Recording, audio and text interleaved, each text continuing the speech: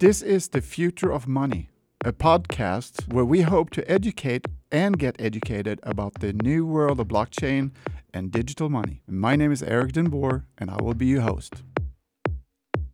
We changed our minds a little bit about what we were going to do because we were going to talk about the metaverse and kind of start to get an understanding of that. But what's going on in the world right now, I think you rightfully saw that there's sort of a more timely and important conversation we can have right now.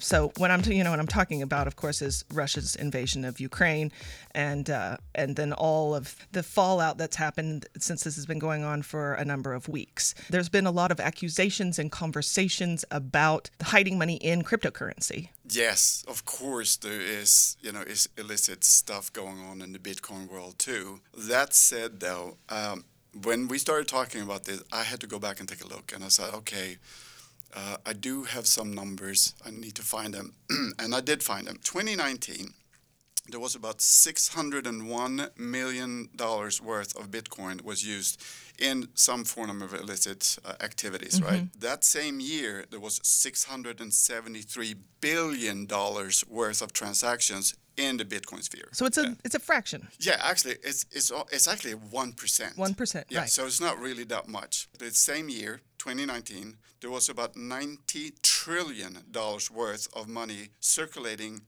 in the world in US dollars. And $2 trillion out of that was used for illicit, that actually is 2%. In other words, $1, every time you use a dollar in money laundering, is the same as 0.00125 Bitcoin. When I start to think about it, this makes sense. I mean, dollars are untraceable. They're untraceable. Yes, basically. Yeah. Yes. But there is a very clear line that you can see with cryptocurrency. Yes, because every transaction that is done on the Bitcoin blockchain is very transparent. Yeah. It's all there. Every transaction is done. Going back to these oligarchs and all that kind of stuff, first of all, you can't really hide when you buy Bitcoin. And there are some of the cryptocurrencies that you can use to hide. Monero is one of those. But then you're gonna go in and buy trillions of dollars worth of Monero, and that's gonna show up, and then suddenly people are gonna say, well, we're gonna stop do a transaction with Monero for a year.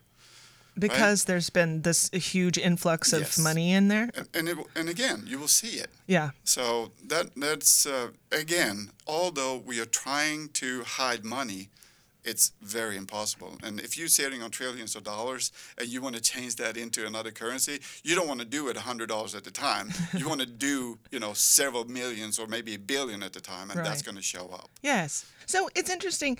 I mean, it's just like anything else. If you're going to do something illegal, you're going to also need money to do it. Yes. So, drug trade and human trafficking and guns and weapons and all the things. When you really start to think about it, it is far more traceable in a cryptocurrency system than in just loose dollars. And so there's some conversations going on about regulating this, new markets of cryptocurrency and stuff. 1% sounds like an amount that's probably going to continue to exist. Yes. I would think people would be more willing to embrace it. Politicians, policymakers, be more open to having this conversation about it. But we're seeing that there's some people who've pretty much made up their minds. Yeah, it makes you think, doesn't it? War is always made by the greedy people, not by the people themselves. Yeah. And they're the ones that, we really need to keep track of. And this is a good way to start. Any questions that you have about this situation, about anything related to cryptocurrency, blockchain, the metaverse, mining, all of this stuff, please reach out to us. We have the KUAF Connects line where you can call and leave us a message. It's 479-575-6577. Or you can actually, if you want to, we created a meetup group called Blockchain Northwest Arkansas, Blockchain NWA. And if you go on Meetup, you can look us up and you can join us. And we are a group that is growing every day. So we want to hear from you, and we will do our best to answer your questions. All right. Thanks so much for listening. Thank you, Eric. Thank you.